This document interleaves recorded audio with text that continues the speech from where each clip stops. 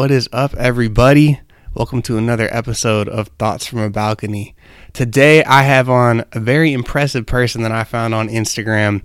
And as some of you may know, I recently got into rock climbing and been working at a Cleveland rock climbing gym called Nosotros.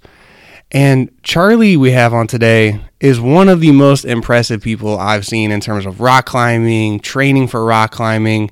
So it's a pleasure to have him on. Charlie, appreciate you, bro.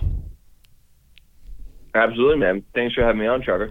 For sure, dude. So dude, tell me, how did you get into rock climbing? You know, was it something that you found early on in your training career, or was this something that kind of evolved over time?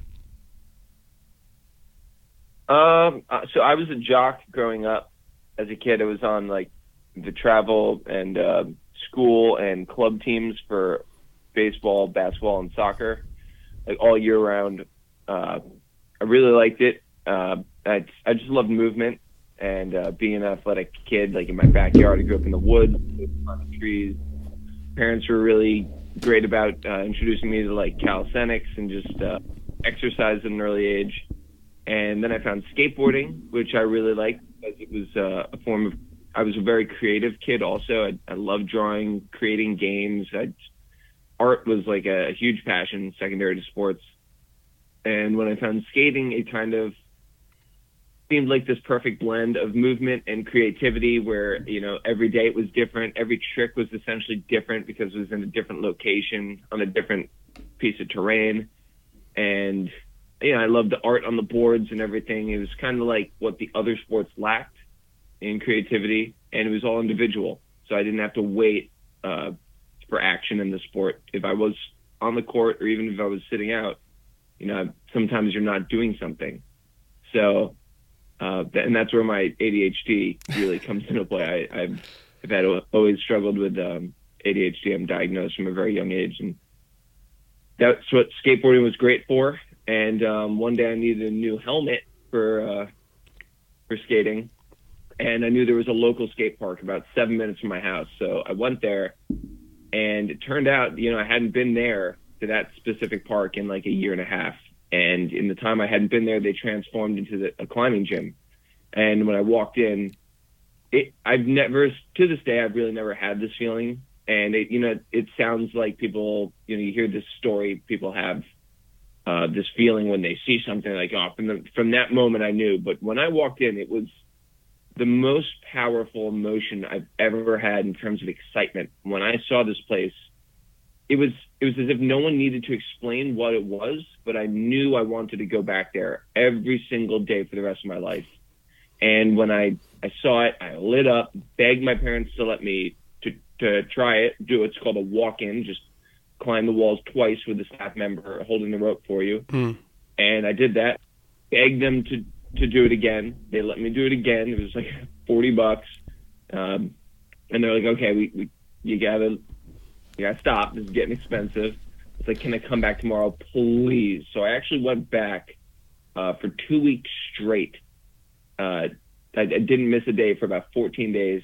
And then one of the staff members, when I showed up, said, I'm not belaying you today. You need to take what's called a rest day. You can't climb. Your skin is in shambles. You're telling me you're tired. I was like, but I want to so badly. It's like, if you rest, you'll get stronger. Like, okay. And we took a minute at the front desk, talked about it. I joined the team. And since then, I've never lost the endless sight that I have for rock climbing. That's awesome, man. And you actually bring up a really good point. Well, first I want to touch on the ADHD part of it, because my fiance is a teacher at a school that specifies in just ADHD kids. So they're a handful for sure. And then she's got to come home into an ADHD kid too, right? So a lot of what they do in all their classes, and this is not just PE and health, which is what she's a teacher in, is movement, is constant movement, because it's just always needing to move your body, get the juices flowing, and have your brain be like occupied on something. If you're just sitting around looking at the wall or looking at a lecture, it's impossible to just focus and understand. And I feel the exact same way. And I see your head nodding right now, and I know you feel that way too. Impossible. All class long, my whole life, it was doodling or talking and being the class clown. Listening to something straight is you really have to devote serious, concerted time throughout your day as an adult to master that skill. Even now, for me, if I have to exert severe discipline and focus. I bet. So, yeah. I bet. And I always feel like the people who get into a movement-based career, whether that be training or even just being an athlete like yourself, a lot of people have that type of brain where they're drawn to that movement because it's the one way where they don't feel bored or feel distracted, or even just that feeling of like uneasiness, I guess you would call it, right? When you're just sitting there and your brain's not really, or your body's not moving around, it's just like an uneasy feeling. So it's cool to see people who do have a similar brain to myself getting into rock climbing and everything. But the second piece here, you talked about recovery and rest days. And I really hope a lot of people from Nosotros listen to this podcast, because I've had a bunch of people I've been working with mobility on, and the hardest concept to drill into their head is taking a rest day, because they love this sport. And I understand it. You know, you want to get up on the wall, you want to try this new route that you've been working on for the past 3 days, and you think this fourth day, I got it, this is it. But you just spent, the past 3 days for 2 hours each day climbing your ass off. Your fingers are, like you mentioned, your skin is falling off your fingers, your legs and your arms, your forearms are probably extremely sore. So talk to me a little bit about, how do you incorporate recovery into your current training plan? Well, I got my CSCS 4 years ago. That makes me that doesn't make me, it's like, that is this certified strength and conditioning specialist. So up until that point, I understood that rest days were necessary, but I didn't know the scientific aspect of what's actually going on in your body, like physiologically, that, makes a rest day significant and necessary. And I started tracking my accumulated workload. So when I train, sometimes I'll need one rest day, and, you can usually feel when you need a rest day. And other times, you might not feel that you need a rest day, but, the literature says that you will benefit from a rest day of at least a quote unquote, I call them like no damage days. So like when you're exercising, you're damaging tissue, or you're getting a high metabolic load, hormonal responses, DOMS is occurring. So you should know that you need to let the body rest and deal with whatever stimulus it's trying to adapt to. But now I kind of have a deeper understanding of how much rest my body needs, and not only when I need a single rest day, but when I need a double rest day. Not based off of, like the average person's like, I work today, therefore I need to rest tomorrow. But really what it is my body is dealing with X amount of systemic fatigue in the form of, sinew breakdown and actual damage to my soft tissue, metabolic stress. My nervous system has been, down. I'm much more tired in the morning. I'm much more tired throughout the day. My heart rate variability is down. And things like that don't recover in a single day back to 100. So if you want to keep up with your training program, or even keep away from a plateau, you need to allow for more than one rest day. And I really struggle sometimes to drive that home to my clients that I work with, because so many people get antsy, and it's like, you just have to take a no damage day. Like maybe that first day is you just do some light mobility, like static stretching, no strength through mobility. And then the next day, maybe you go on a long hike, something that's not going to cause damage. I like that stay word. active. I like that word a lot. No damage days. I'm going to start using that, because that's one thing I would have changed if I look back on my football career. And one thing I really would have changed in terms of recovery is on my rest days, not just sitting around at the house playing video games, chilling out, rather taking those days to do mobility, going on a hike, like you said. I think walking is a great exercise for just blood flow, get the nutrients to those areas that are damaged so you can recover and rest and feel better for your next training day. No, that makes a lot of sense. So with your mobility stuff, actually, let's talk about your training plan right now. Obviously, you rock climb throughout the week. So how many days do you rock climb? How many days do you lift? How important is lifting to you in terms of, your performance on the rock climbing wall too?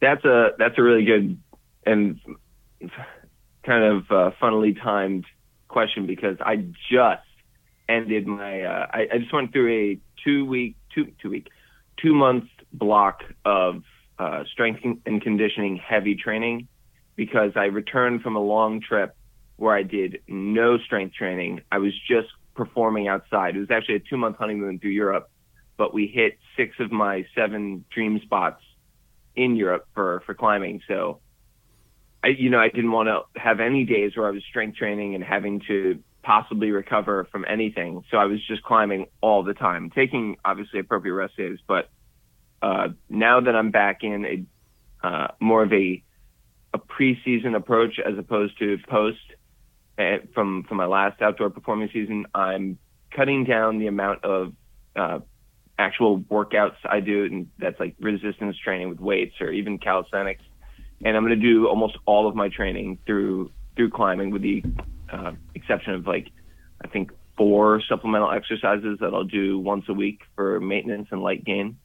But I climb about, at this point in my season, it'll look like 4 or maybe 5 days a week. It's usually alternating. It depends. I don't follow a weekly schedule. I follow it's kind of like a weird rotating day of 12-day cycle. Gotcha. Okay, and that makes sense. Yeah, I got you. And you said you went on a Europe honeymoon to climb in different areas. What was that transition from climbing in a gym to finally climbing outside? I can see you've been doing it for a long time. I'm curious what that transition was like, though. Yeah, man, it's really funny. You climb in the gym all the time, and you have so many different implements to get on. In the facility I train at, it's insane how many options, and it's the best gym, arguably in the country, in my opinion. It's up there, and you have so many different things that can either mirror outdoors or really hone in on one type of skill, and so. Leading up to the trip, I did a lot of outdoor blending. So I would train in the gym and get on things that were the most realistic to what I'd actually climb on, like literally the exact climb that I would get on when I was on the trip. And I was also climbing outside about once or twice a week. So we have good local climbing here in PA. It's not my favorite, but it works. It's pretty unique. And so I felt really prepared, but every rock type is different, and you have to deal with. I didn't climb for like a week and a half when I went on the trip after my wedding, so took like a full rest and was like totally ready to just tear up the rock. But it took like 2 days to adapt to the style of the rock out there. Every rock is different and subtle, and your skin has to adapt to the new texture, and that's usually actually the hard part. Interesting. And the mental aspect of dealing with sometimes there's discrepancies in the grading or like the difficulty ratings. Like it might say, I'll just say the normal grade, like a V5, which is easier than a V6. In the United States, the same V5 might be called a V4 across the pond in Europe. And when you get on a V5, which is now really a V6, expecting it for it to feel like, a 5 back home and it's way harder, that can be a real mental trip up. And you're like, wow, I am not climbing well today. Damn, I'm not climbing well this whole trip, or this area is so hard. This is really discouraging. But, I was plagued by that for one day in the very beginning. And then I started, I'm going to turn my phone off. Sorry. You find all the excuses, and you always should, because they're real. It's like, well, it's hot right now, so I'm not sticking to the rock very well. I've been eating so much food in Greece, and now I'm here in Italy where I'm eating more food, so I'm a little heavier. My skin's also not adapted. So you come up with all the things, and then you say, and you know what? In the end, I'm in my dream area. I'm on my honeymoon. It doesn't matter how I'm performing. This is amazing. And then like magic, you start performing and you start feeling amazing once you let go. Isn't that weird? I've always found that whatever sport, once you get out of your own head, that's when you're able to get into that flow state and really be a part of your body, feel the sport, whether that's rock climbing, basketball, football, whatever. I've always found that to be true. And I know for a fact, like there was this one route I've been working on, and I'm not even close to your level. Like I'm an ex-football player trying to rock climb. It's tough with the body type, but it's been a lot of fun. There's a V0 that I've been working on at the Nosotros gym, and it's in this cave area, and the top one is where you have to like reach up with your right arm and kind of like hold yourself up on just one arm and have enough strength to do that. But I kept, what's it called? Barn dooring? Is that where you kind of just like fly off? And I kept doing it, and it was so frustrating.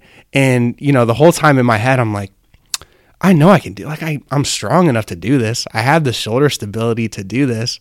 So it's interesting to hear that someone who's like been doing this for so long and who obviously has all the skills in the world still feels that way. I think it's just commonplace amongst all athletes is to go through that mental battle in their own head. Yeah, dude, it's never going to stop happening. The best in the world deal with it every day, and that's why they're still obsessed with it. Mm-hmm. And when it stops happening, you're doing something wrong, or you're getting on things that are way too easy and you're not challenging yourself. That's a good point. So the rating scale, I got to ask you, how do we rate certain routes? And I understand maybe in the gym a little bit more. I know that you have the route setters, and there's a whole process with that I'm not super familiar with. But outside, it seems like a hard process to go through. So are those ratings rated by, other route setters, or is this something that you go to the outdoor place and go, yeah, that's a V4 or that's a V6? So the first person, the first ascensionist, the guy who did the climb first, who had the vision of a line going through, starting here, starting there, finishing there, when he does it or she does it, they propose a grade. They say, I think this feels like V5. And then it's up to the community to form a consensus and really settle on a grade. 4 people of varying heights have done this, and 2 of them called it V6, and 2 of them called it V5. Let's wait to see what more people do. Like this, we can call this one a 5+, or like 6-, or even 5/6. But we're going to need more input. So younger boulders, things that have seen less ascents, are more, arbitrary, but things that are classics that have been repeated over and over by hundreds, thousands of people, that's when you really have a firm idea of for this area, this is a V5. Interesting. And that's it. It's completely subjective. Interesting. Yeah, no, it sounds like one of those. I saw a couple route setters in the gym recently, and just watching their process, it's very collaborative, where you're like, is this supposed to go here? I don't know. And then they try it, and then they have guinea pigs like, here, try this out. This might be a little too easy, too hard.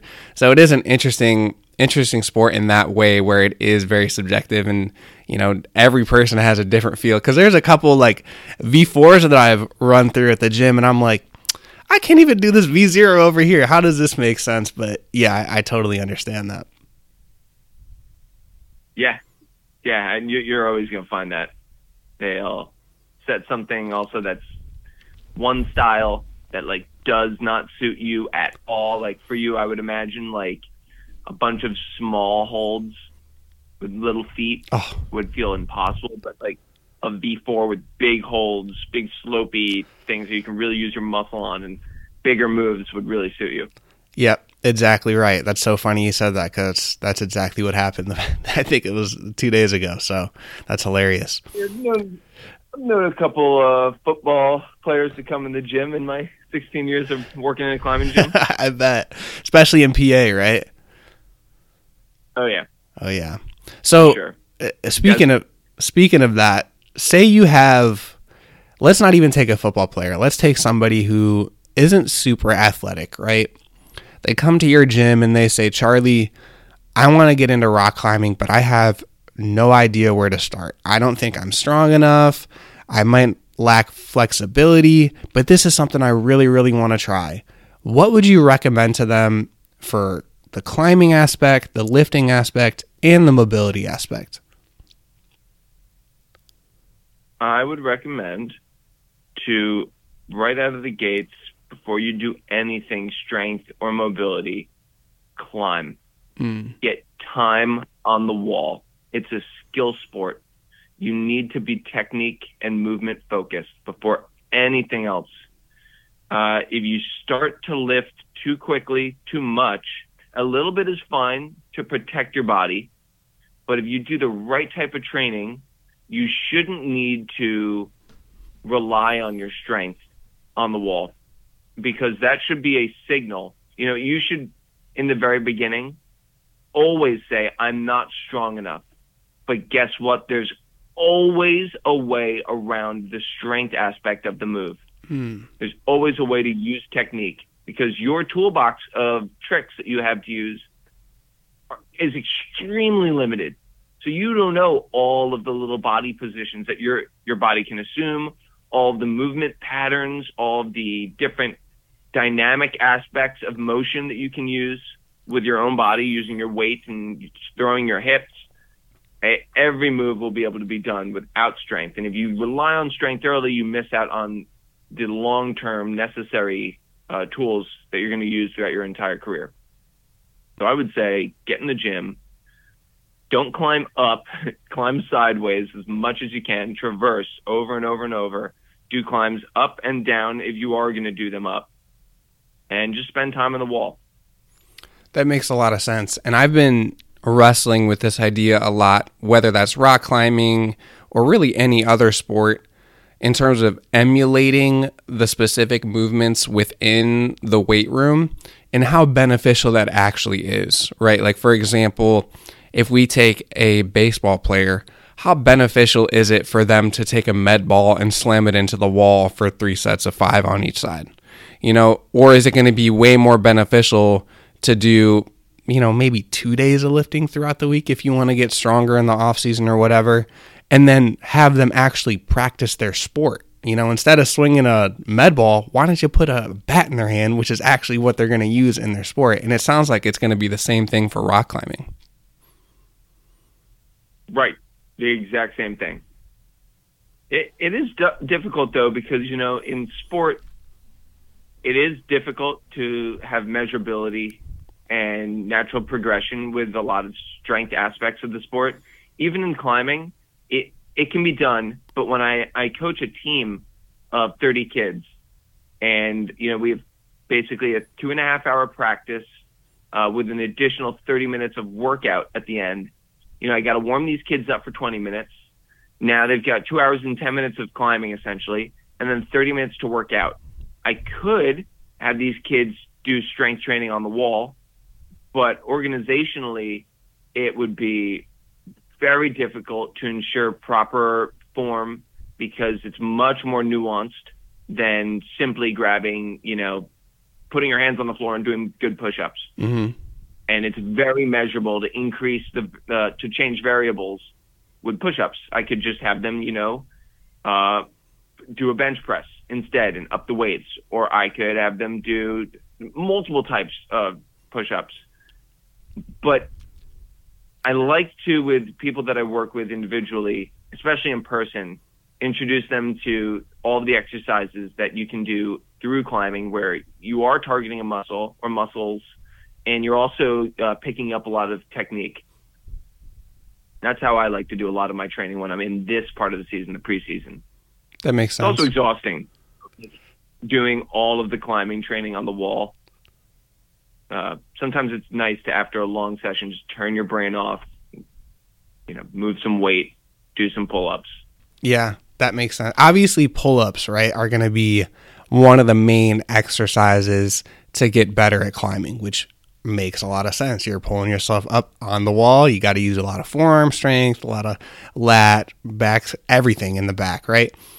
What are some other important exercises that you have all your clients do? Like, I know for me, I have kind of like a basic 6, right? Like shoulder press, cleans, you got bent over rows, deadlifts, squats, bench press. What are some for you that are like, all right, these are necessities. I have to make sure my clients are doing these exercises? So I think bulletproofing your joints is going to be number one. So I usually have my clients do heavy isometrics for lockoffs. I do alternate. I usually start everyone with an isometric cycle, depending what their goals are and what their training age is. But bulletproofing the elbows with isometrics, because it's just much more, it builds better tendon density than normal concentrics. Then I have them, so that would be like literally locking off on a bar with a lot of weight. I do overhead press and bench press to fortify the shoulders, as well as lateral raise. Then I have them do usually only one abdominal exercise. People always say core is so important for climbing, but, they miss the point. It's just such old logic that people say core and they want to keep their feet on the wall and they all think that I need my abs to be strong. Yes, you want to have some abdominal strength, but you really need such a minimal amount just to really push your leg into the wall when it's actually not on a hold, and then to get your foot back on the wall if it pops off the wall and you're on very steep overhanging terrain. But in order to keep them on and control holds with your legs and pull your body into the wall, you need a strong posterior chain. So I love single leg deadlift, SLDLs, and hamstring bridges on TRX straps. That's a hamstring bridges. That's I got you. No, that's a hamstring bridges. I didn't even think about that. That's a great exercise. Yeah, dude, that makes a lot of sense. I'm just trying to process everything you said there with the isometrics and everything like that. If someone comes to you and says, Charlie, I'm not like into weightlifting at all, and I just want to be a climber, is it something that you're like, okay, yeah, just climb? Or is it like, listen, I get it, I understand that, but you're going to be able to progress more if you do strength train? Yeah. I mean, if somebody says that, I would probably try to rationalize with them in terms of really just like prehabbing their body. And it's just resilience. Like a strong body is a safe body. So if they're climbing, you have so much torque on all of your joints. There's so much change of direction. It's so much dynamic force, uncontrollability if something does not go planned and your foot pops off and you have crazy pull through a shoulder or an elbow. So having a stronger frame that's received the stimulus over and over and over, even if it's just in your warm-up, will be better prepared. And then also down the line, if you realize, I'm really struggling with compressing the wall, like squeezing inwards with my arms, it may be okay. It's time to, you're probably limited in how much training you can actually do on that style of the wall because your fingers are going to fry out. So we can either find a perfectly balanced climb for you to run laps on all the time, and that's possible. But you're really only looking at like, if you look at any gym, it's usually like one or two areas of the wall where you get that opportunity. So Why, be at the whim of what the setters throw up, which is never going to be dead even for both sides of the body, and might not even be forced on you. It might be more leg heavy. So ensure the stimulus and ensure that you work on the weakness through targeted strength training. I like that. I like that a lot. And I wanted to go back to your core training comment, and I find that to be interesting what you said, but it does make sense because you really aren't, like, I've always felt like you're not really bracing your core the entire time, right? Like, it's a lot of forearm strength. You have to utilize your legs so much. I feel like it's a lot of rotational movement rather than like pure strength, if that makes sense. Just being able to have full range of motion, in the transverse plane, and being able to move in these different directions and be able to put your body in these weird ways rather than just like, okay, can I hold a plank for 2 minutes? Yeah. Mobility, especially hip mobility, is massive. So unless you have, and it's funny because you could be mobile, but unless you have strength through mobility, you're really limiting yourself and extremely injury susceptible. That's a good point.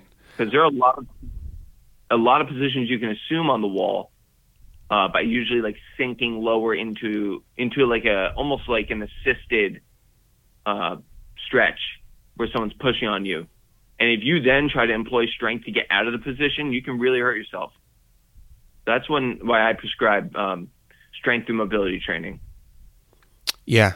Having full range of motion and being strong in all those ranges, right? That's what I like to preach to all my clients too. With the mobility training, what are some things you do? I know cars are probably like my staple for any mobility training. Is there anything else? I mean, I know you said hips. I would say shoulders as well. Is there anything else where you're like, yeah, you want to make sure that you have adequate mobility to be a good climber? It's honestly everything I have people do is hips and ankles a little bit, just if they really need it.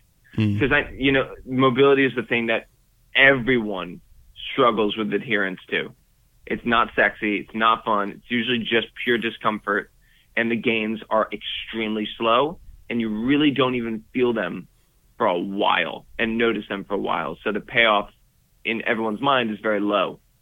So I usually just give people 4 exercises that the most crucial, and that's going to be a wide, like a split, as far as you can, hold it for a minute, a middle split. Then I have them do a kneeling tilt to be able to actually open up their hips, the abductors on the outside of the hip, to assume that position on the wall without using your body weight to sink down into it. Then I have people do a tailor's pose, or a butterfly up against the wall, and use weights to bring their legs open and out. And then I have them do a wide squat, which is called horse stance. It's a deep, wide squat, and you use a kettlebell or a dumbbell while you're holding in your hands to bring your butt below your knees as you go down your squat. And once you can bring your butt below your knees for all of the reps in your set, then I have people go wider. Gotcha. Yeah, I like those last ones. With the butterflies, do you have the back up against the wall? Okay. That's cool. Yeah. That makes a lot of sense. So let's transition over to the mental aspect of climbing, because I think this is just as, if not more important in terms of benefits of actually rock climbing. And like we mentioned and talked about earlier with the ADHD brain, it's great. It's almost like problem solving while moving your body through these high demands, which I love. That's why I really have enjoyed, the past 2 to 3 months of learning how to rock climb. It's not just one of those like, okay, I go into the gym, I work out, I get a good sweat in, I get a good pump, I'm feeling jacked, great. It's like, okay, afterwards, I just solved this problem of how to, traverse up this wall, or I made this move that I didn't know I could even make with my body. So talk a little bit about those mental benefits that you get from climbing.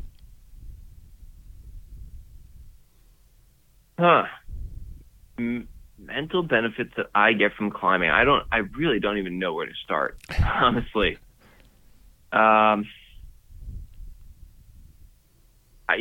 have to say the number one has always been the ability to endure failure and take setbacks and take a perceived failure and really find all the benefits in it. Because when you're climbing, you're always challenging yourself. You're always trying to push your limit. I'd say 95% of people are. So every day you're basically going in the gym and trying something that's above your limit to really see, can I do this? And if you've done it enough, yes, I can do this. Let's see how long it takes me to do it, because this represents the next level for me. And if I can, take the failure, learn from it every time, make adjustments, and, improve my mental, my physical, my movement approach, then I will actually find success in this. And that has absolutely, but when I started climbing, I was 13, and I could feel that it would echo through into my schoolwork, into other small life goals that I had. You don't always do everything first try, and you can have two reactions.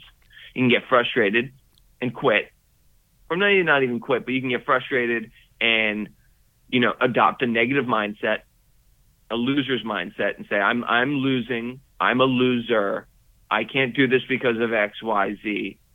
Or you can adopt a winning mindset and a success-oriented mindset and say, okay, I know that I can't do this right now, but I just got a great signal and a little learning cue. So next time I get on there, I'm going to do better. I'm going to learn from that last mistake. And if I keep doing this and improving, I will find the success. It's going to happen. How many times have I been here before where, I feel like, oh, this is so hard. It's so hard. It's so hard. And then I eventually do it. So maybe now I'm smart enough to reflect on all those past times when I maybe have let that negative mindset seep in and into other aspects of your life too, maybe a project at work. And, you always get the project done. You always finish it. You always submit it. And let's be honest, it's usually pretty good. So why torture yourself now? Why not relax and be more effective in your process? Yeah, I love that, man. And I think it's important to add that we all have those negative thoughts and mindsets. And it's important to check those when you do feel them, where, you are on the wall and you're like, oh, I'm worthless. Like I can't, you just see someone do a V4 next to you and you're still struggling with your V0, V2. You could take two approaches. You could say like, this isn't for me. I can't do this. Or you could say, wow, look at that guy. Maybe he's been training for a long time. Maybe ask him a couple questions, like get some feedback from him. I think it's all about your choices, man. It's all about like what you're deciding to do and how you perceive these certain challenges that you have. And that's why I think rock climbing, any sport really where there are challenges that you need to overcome, are just a great avenue to be good at life. Because that's all life is, dude. It's just constant challenges, constant roadblocks, and constant things for us to work through and realize like, okay, this might be hard, but I know my internal being. I know my skills, my strengths. I can get this shit done. And that's why I love rock climbing, especially like, yeah, I like those days when I feel good and I like, complete all the routes that I wanted to complete. But I also really like those days where it's like, there's one route that I've been working on for the past 45 minutes and I just cannot figure it out. I keep getting stuck at this one part. And then, by the end of that, your forearms are just destroyed. My hands are tired. I can't do this anymore today.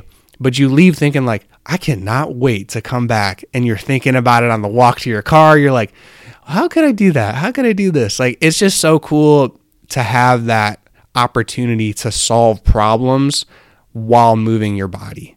And I think that's, a unique aspect of rock climbing that I've fallen in love with. And I know a lot of people who are obviously into rock climbing have also fallen in love with. It's an endless, unbelievably nuanced puzzle, each climb. And the one I'm working on right now outside, it's a V13, unbelievably difficult for me. And unless I do everything perfectly and touch the exact millimeter on every hole that I need to hit with the right part of my finger, it feels almost impossible. So all of the little details on how I have to pivot my foot, how I have to twist my hips, and all of it has to fit together. And my physical body has to be up to it, not only during that part of the month, but that day, that time of day. I have to have eaten the right thing. Everything needs to fall perfectly into place. My mind needs to be healthy. I need to have the right people there, the right self-talk. It's when operating at your limit, you need to really figure out every piece of the puzzle. Yeah, I love that. Yeah, I love that too, that every piece of the puzzle, right? There's so many pieces to this puzzle that we have to figure out. And even, I can speak to my football experience. It's the same thing. Everyone is working hard, same with rock climbing. Like everyone's in the gym, everyone is working on routes. That's great. It's those other things that you do, the other pillars of your health or of your performance that are important. Like we talked about, strength training, mobility, taking care of your sleep, proper hydration, your relationships even. If you have a bad relationship, if I was, about to marry someone who I didn't like and was going home and we'd fight every night, it would completely destroy my performance in the gym. So like all these little things matter so much. And, I even look back at my career and think about not even the stuff that I could have done more in the weight room or on the field, but I think more of like, damn, maybe if I didn't hang out with this girl, I would have been better. Or maybe if I, ate a little differently, or, I talked about earlier, maybe if I did my rest days a little bit different, I could have been a little bit better. So it's never ending. You could always be a little bit better. I think that's kind of the fun part about it. But also understanding like, hey, it's not just about the work that I'm doing on the wall. It's literally everything else I'm doing 24/7. It is, man. It really is. Absolutely. And so many people don't understand that you can contradict the efforts you make in the gym in almost every other aspect of your life. Make it so much harder to gain momentum. All about momentum. So you said you're married. Does your wife rock climb too? No. Not into it? No. She used to a little bit. If I go, she would go. She actually had a membership to a gym at one point when she was, I think, we were dating. Once we got married, she was like, dude, I'm done. I don't have anything else to prove. I'm out. Like we went on the trip and she climbed like 4 times in the 2 months and she had a good time, but no, it's not for her.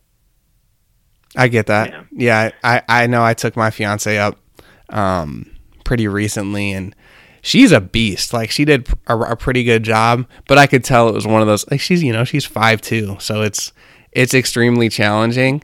And I think it's almost rare to have that mindset where you're so disadvantaged. Like, especially for me, I'm 6'1", 225 trying to climb these rocks.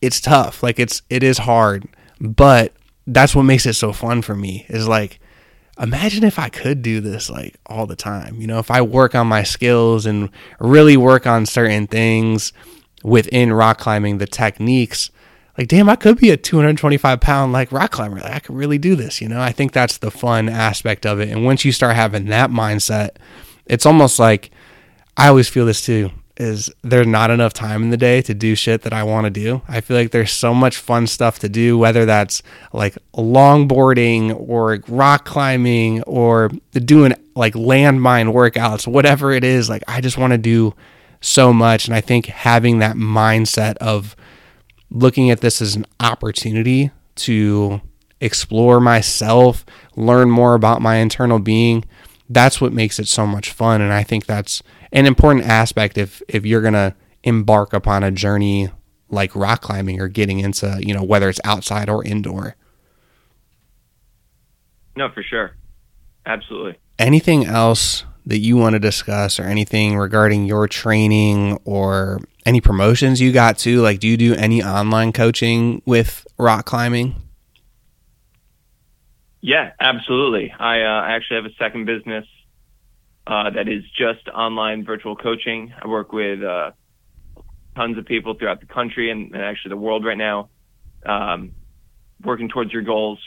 I use everything in my climbing history, from training for the World Cups to training for outdoor goals to just training for crushing in the gym. And it's for all climbers of all levels, getting off the ground, someone that just wants to get better at their sport. My Instagram is at Charlie46. I'm very close to launching my website. It's going to be for paradigmclimbing.com. And if anyone ever wants to work together, I love meeting new people. I really like being a coach.